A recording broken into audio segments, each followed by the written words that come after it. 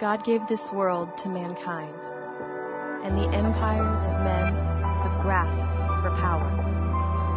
But God has announced a new kingdom, a kingdom that reclaims this world with a new commerce, a new treasure, and a king of new life.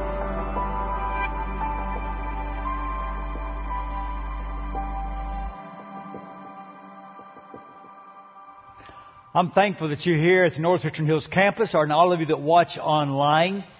Thank you for joining us. As you know, next weekend is one of my favorite weekends in the history of our church. Harvest Weekend is such an encouragement to me as we support literally the teaching of the gospel around the world, and in awesome places like Philly, where Watson Jones III is planning a church. I know you're already in love with that young man, and if you want to hear more of his story, come to Harvest Story tonight. And he and several other of our missionaries and church planners will be there. Now, I know that you're thinking, yeah, but that's going to be in the second half of the Cowboy game. The Cowboy season is over, people. Just accept the truth. You never know if the Cowboys are going to win. You know the kingdom of God is going to win. In fact, you don't remember the score of a single Cowboy game last year. But you'll hear stories tonight you'll remember the rest of your life. So I hope to see you at 5:30. So, I want to encourage you who are reading the Bible with us to record your chapters. We're trying to read 1 million chapters of the Bible this year. We're going to hit over 750,000 before this month is over. And I'm stunned at how many people I meet who say, oh, I've been reading since January. I just haven't recorded them yet. Let me ask you something. If your kids got a bad grade in school because they hadn't turned in their homework, and they said, oh, I'm doing my homework, I just don't turn it in, how happy would you be? So go online, record your chapters. It encourages all the rest of us who are reading to see that you're joining us in that effort. Now, this past week, I did something else you need to do. I went and got a flu shot. I didn't like shots when I was young, but then I got the flu. I'd rather have a shot. Flu's no fun. I just wish they had vaccines for other things, especially the most virulent epidemic in America today. It has infected everybody, done great damage and harm, and most don't even know they're sick. I'm talking about the greed virus. And Jesus knew how dangerous it was. And so Jesus said in Luke 12, you be careful and you guard against all kinds of greed. Life is not measured by how much one owns. And someone might want to push back a little bit and say, well, Jesus, it is in my world. That's exactly how they measure life in my world, by how much you own. You are measured by what neighborhood you live in, by what job you have, by what kind of clothes you wear, by what school you go to, by what car you drive. And that's true in the empires of the world. But Jesus is inviting us into a new kingdom that has a different economy. And that's why Jesus talks more about money than any other subject except the kingdom of God. Because if you're going to live in this new kingdom, you have to live by a different economic system. Jesus said in this kingdom, you cannot serve both God and money. So don't even think that you can multitask here. You cannot do it. And Jesus talked about this so much, not because He wanted money, but because He wanted disciples. And so if you're going to get a degree in the school of discipleship taught by Jesus, a required course is called KINGDOMNOMICS. You have to understand economics in this new kingdom. So we're going to look at 4 basic principles about how to understand life in the kingdom. And KINGDOMNOMICS 101 we saw last week was God owns all. It starts here. This is the top button. If you don't get this right, everything else you think about stewardship is wrong. God claims that He has a claim on everything. And we saw last week that goes deep. There are some really serious implications if that's true. And if you didn't hear the teaching, I would encourage you to go back and hear it. And you might think, I don't even know if I buy the whole God thing. That's okay. Glad you're here. But here's something we both agree on. You were born with nothing. And you're going to die and take nothing with you. You've never seen a hearse pulling a U-Haul. Now what that means, whether you believe in God or not, everything you own is on loan. And if you do believe in God, that leads right in then to the second principle of Kingdomnomics. Class 201 is this: manage God's trust fund. Because when we understand that we actually own nothing, we realize it's our responsibility to steward everything. Now, we're at a disadvantage here because we don't use stewards as much in our culture. But in Jesus' day, it was a very common role in society. It was an agrarian society. You accumulated wealth primarily through livestock and through farming. And the owner of the farm or ranch would always hire a sharp person to be his steward. And he would manage the ranch. Now, the owner might take a trip. And back then, if you took a trip, you'd be gone for days or weeks or months or even years. And while you're gone, that steward has total responsibility to take care of what you own. And the owner's going to come back. While he's gone, he can't Skype, he can't text. He's just going to have to trust. But when he comes back, the first thing he's going to do is find that manager, that steward, and he's going to ask, how did you take care of what I trusted you with? So a steward is somebody who manages the assets of an owner. And you might not know this, but it's the first command in the Bible. Go back to Genesis 1, and it says God made this and God made that. So Genesis 1 establishes God owns everything. Because God made everything. But at the end of that chapter, God turns to man and says, now you rule and have dominion. In other words, you take care of my world. You run the ranch. The very first thing man is taught from God is to be a steward. This has huge implications. For example, this has implications for how we take care of the environment. Yes, ecology is a spiritual matter because this is not your world. This is God's world. It has implications for how we use our time because you don't make time. It is a gift from God. He decides how much time you get, so you must steward it. It has implications for how we take care of our body. How you exercise, how you eat, what you use your body to do. Because the Bible is clear, you're not your own, you're bought with a price. Honor God with your body. It has implications for how you raise your kids, because your kids are on loan from God. So certainly it has huge implications for how you manage your finances. We are to actively and responsibly take care of God's creation for God's purposes. That means that we don't see ourselves as entitled. We see ourselves as entrusted. Because in this kingdom, you don't measure a life by how much someone owns. You measure a life by how they took care of what God owns. And we are going to be accountable. In every one of these stories Jesus tells, the owner always comes back and asks the question, did you manage well what I trusted you with? So listen to me, folks. Jesus is coming back. Okay? I read the syllabus. It's in here. It really is. So don't be shocked and say, I didn't know there was going to be a test. It's in the syllabus. I want you for a moment to consider the heaviness of what we're doing right now.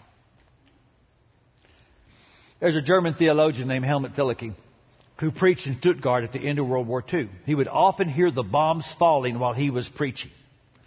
And one day on the road, he's in front of a building that had been destroyed by a bomb a few days earlier. And a lady from his church walked up and said, "That's where my husband died." They never even found his body. But this is the spot where he died. And what do you say?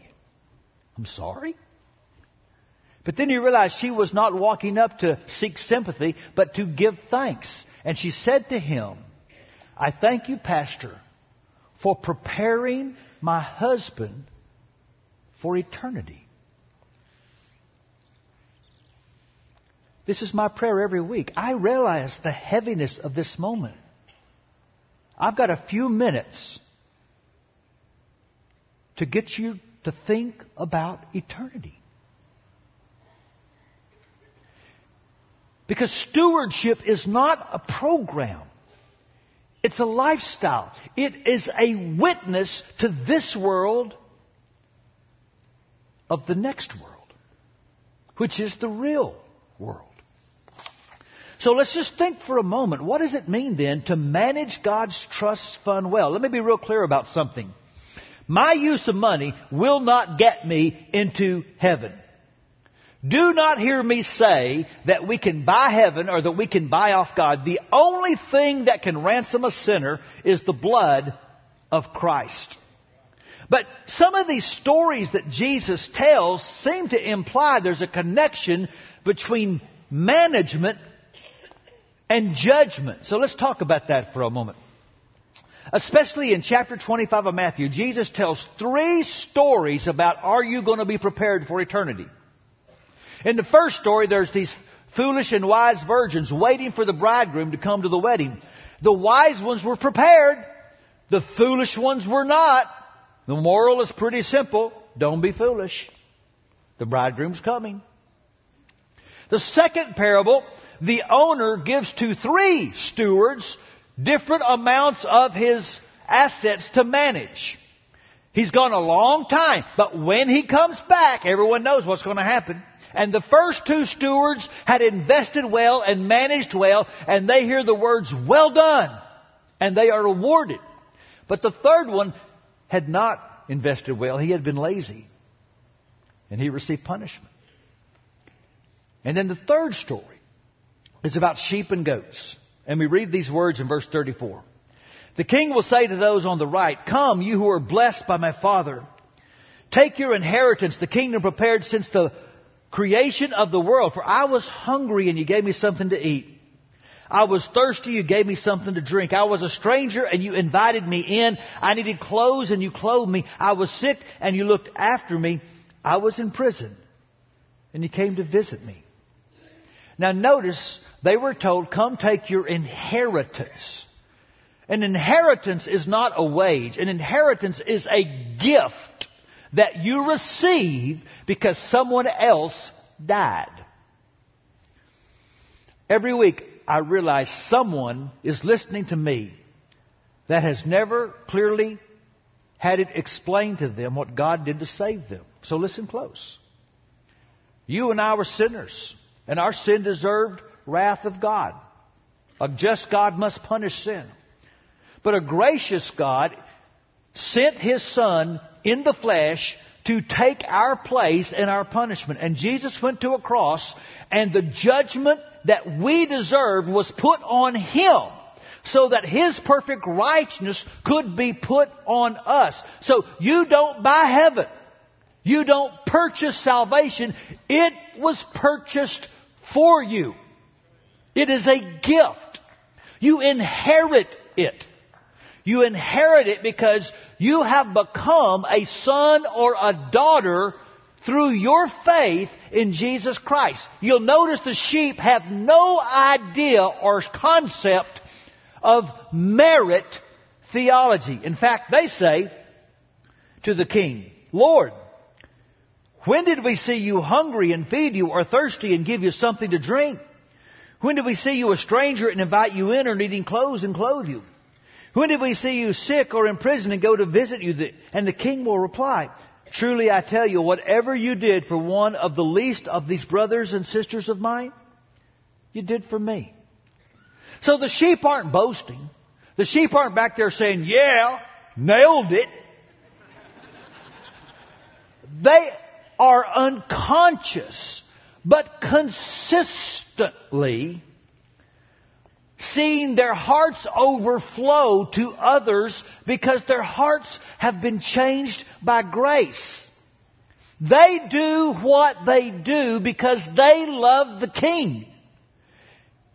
And when you love the King, you love who the King loves.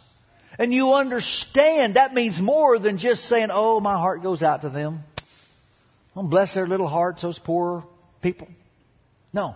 When you love who the King loves, you give to them.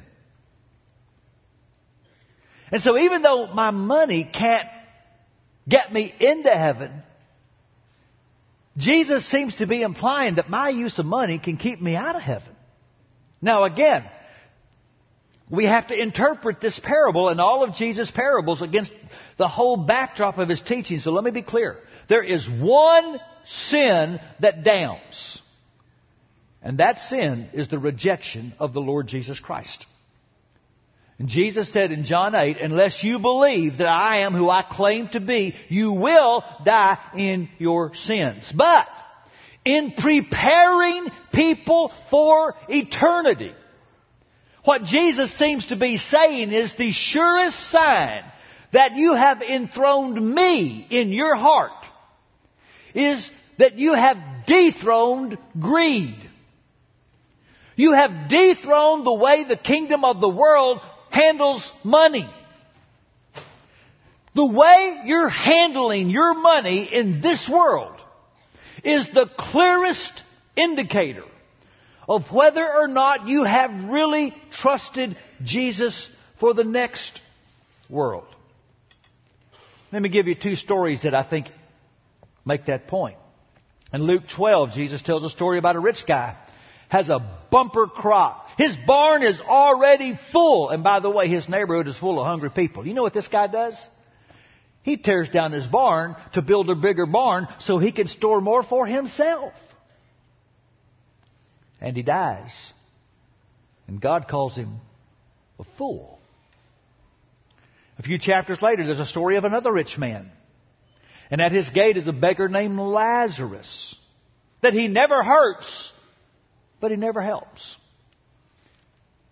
And he dies. And he goes to a place called torment. Now, Jesus told both these stories. And in neither story does Jesus tell us of all the wrong things that these guys did. What He says is they didn't do the right thing.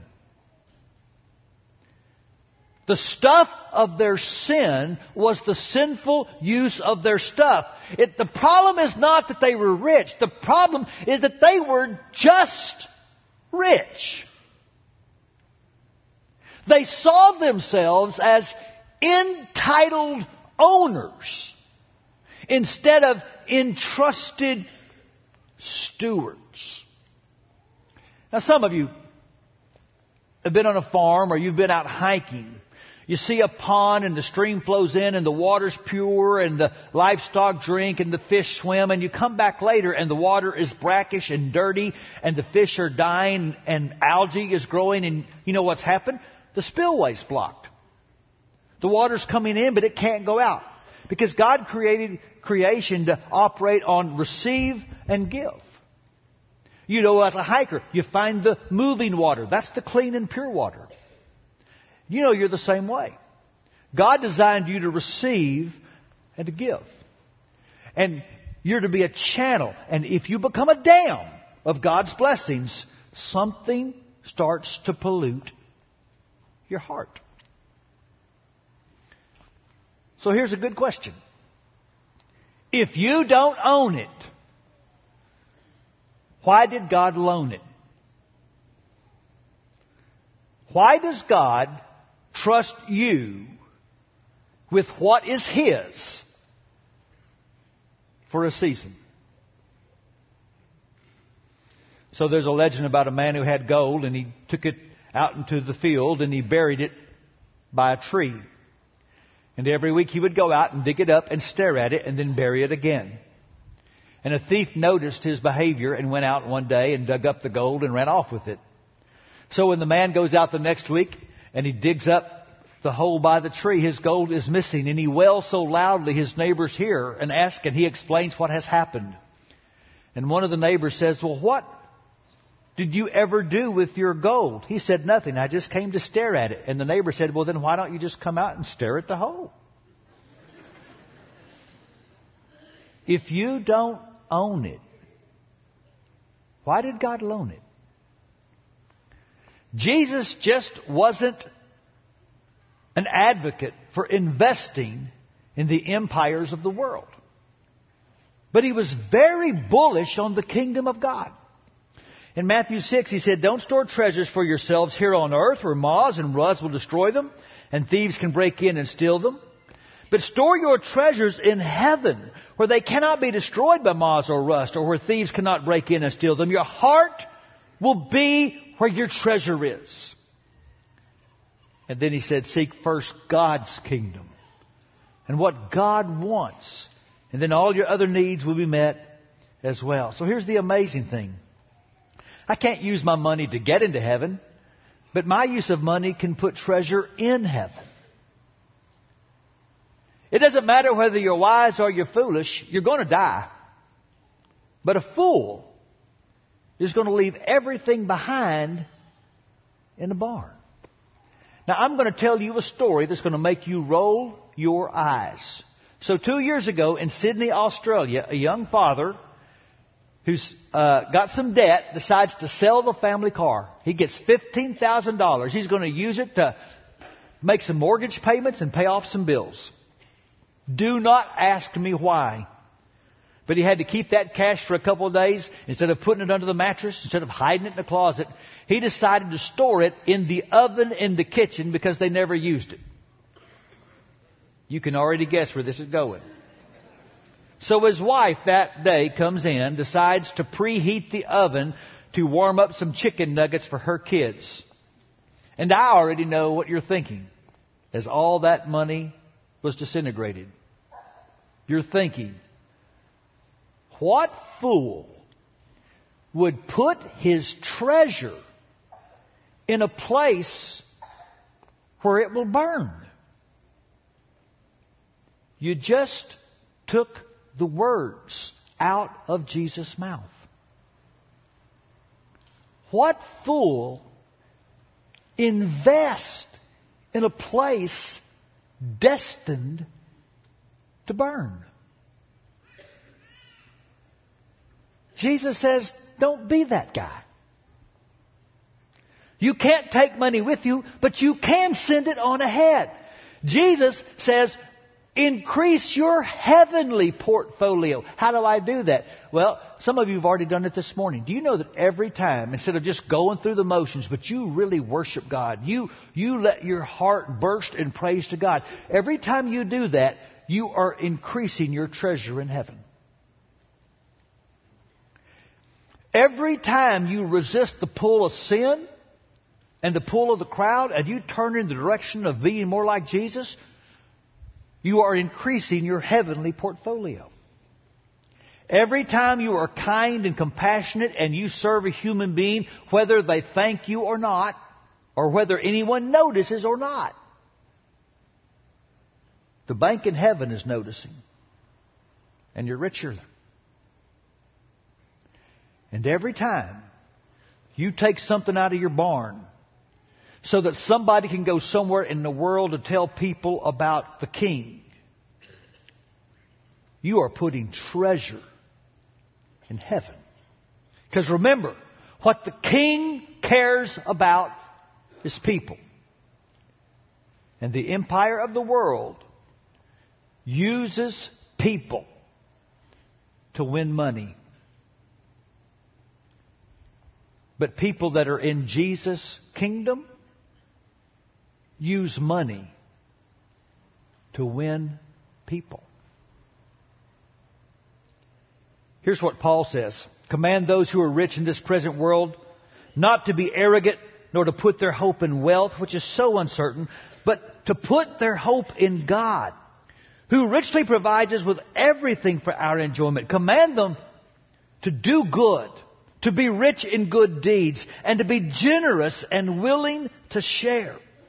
In this way they will lay up treasure for themselves as a firm foundation for the coming age, so that they may take hold of the life that is truly life. You are either moving away from or toward your treasure. If you have put your treasure in the barn, you are moving away from it. If you have put your treasure in the kingdom of God, you are moving toward it. We want to be moving in the direction of the kingdom that's coming. Because here's the coolest thing about stewardship. My use of money can bring heaven to earth. You see, heaven is on the way. I love what Jesus says in Matthew 19. I assure you that when the world is made new. I love that. That word right there literally is Genesis again. Remember Genesis 1, the world was good, the world was right, the world was how God wanted it. Well, that is coming again. It's going to come again. And it says, the Son of Man will sit on His glorious throne. And there won't be any more debate about who Jesus is, because every knee is going to bow. Now this is coming. So, you who've been my followers will also sit on thrones. You'll judge the tribes of Israel, and everyone, and that means you, who's given up houses, or brothers, or sisters, or father, or mother, or children, or property, for my sake, will receive 100 times as much in return, and will inherit eternal life. Because here's the thing. Jesus isn't asking us to escape the world. Jesus is asking us to join the mission of God to renew the world. Because I read the syllabus, and at the very end, God says, behold, I am making everything new. And we, as a church full of stewards, are to witness to this coming reality. The owner is coming back. Everything's going to be made right. The kingdom will be established. And what we're doing as we manage God's trust fund is we're not just marching into heaven. We are marching into the world to give the world a glimpse of heaven. A glimpse of the kingdom that is on the way. That's what Harvest Weekend is all about. It's why next week Jamie and I are going to give more than we've ever given, and we're going to give it with joy because we're putting treasure in heaven. We believe this with all our hearts. We want people in the world to know that the real kingdom is on the way. It's already coming. In Sri Lanka, after the tsunami, we sent people there out of the generosity of this church. There are 60 houses now in Samagama village and a church there, and people are hearing about Jesus, and heaven is coming to earth. In Chile, where the Shoots and Overalls serve, there are 3 house churches exist today that didn't exist just a couple of years ago. In Honduras, where we're helping Carol Bailey unite 8 churches, hundreds have come to Christ.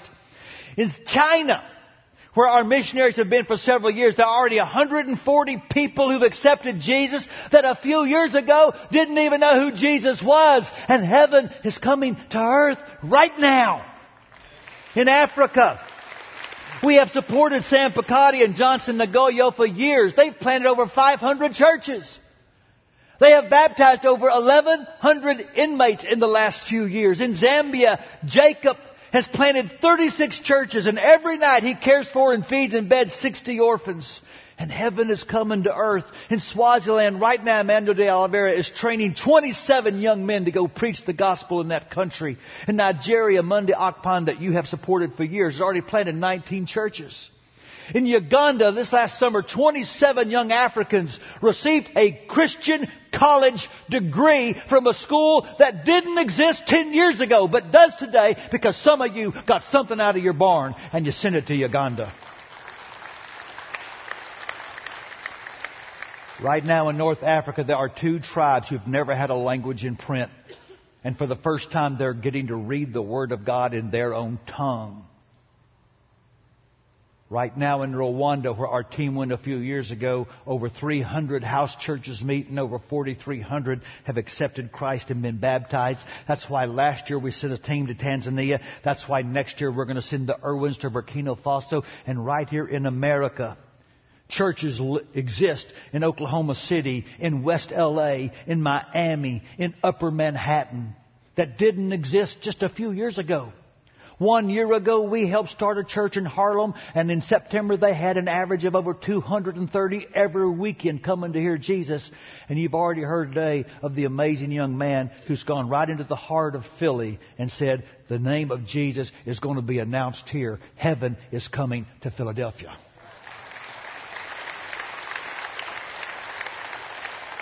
Because the gospel is more than if you die tonight, do you know where you will go? The gospel is also, and if you wake up tomorrow morning, do you know what you will do? Well, yes, you do. As managers of the trust of God, you and I will partner in the mission of God to make Jesus famous all over the world. It is a powerful vaccine against greed. And it's a wonderful way to live.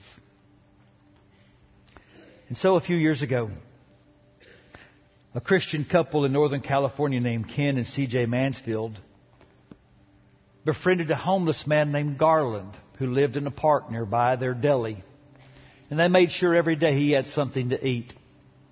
Their store was robbed. The police just assumed Garland did it because they found him with a big basket that they sold at their store. They brought him into the Mansfield. They said, oh no, we gave Garland that basket. And to keep him from further embarrassment, Ken opened the cash register and just made up a number.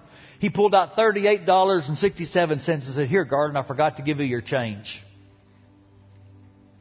3 days later, Garland died. A few weeks later, a lawyer called and said, Garland left a note that you get everything he owns. It's all in his travel bag.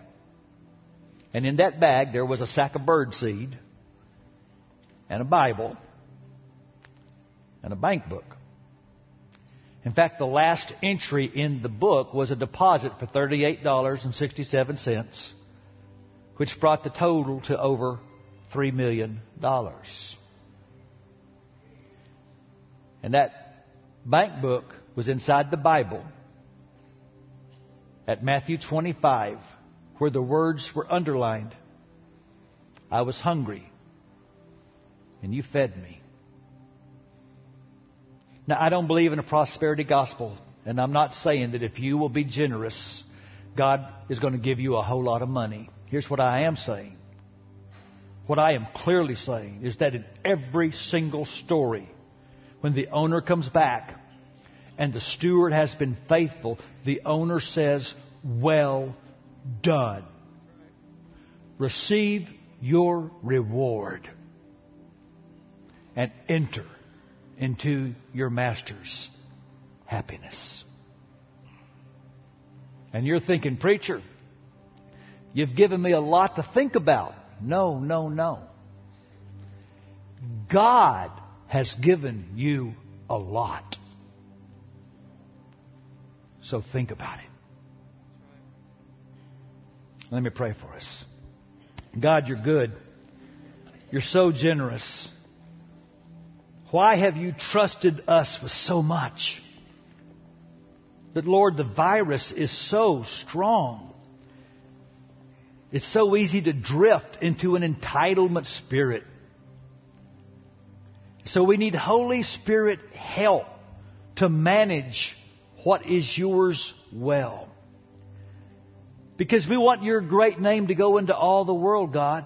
The lost are saved and find their way at the sound of your great name. Hungry souls receive grace at the sound of your great name. So God, for Jesus' sake, help us steward this treasure well. Amen. Let me ask you to stand up. If you're on the prayer team upstairs or downstairs, would you take your place? We offer you today the gift of prayer. And we ask you today to come and offer yourself to Jesus. And we would love to talk to you about what that means. Please come.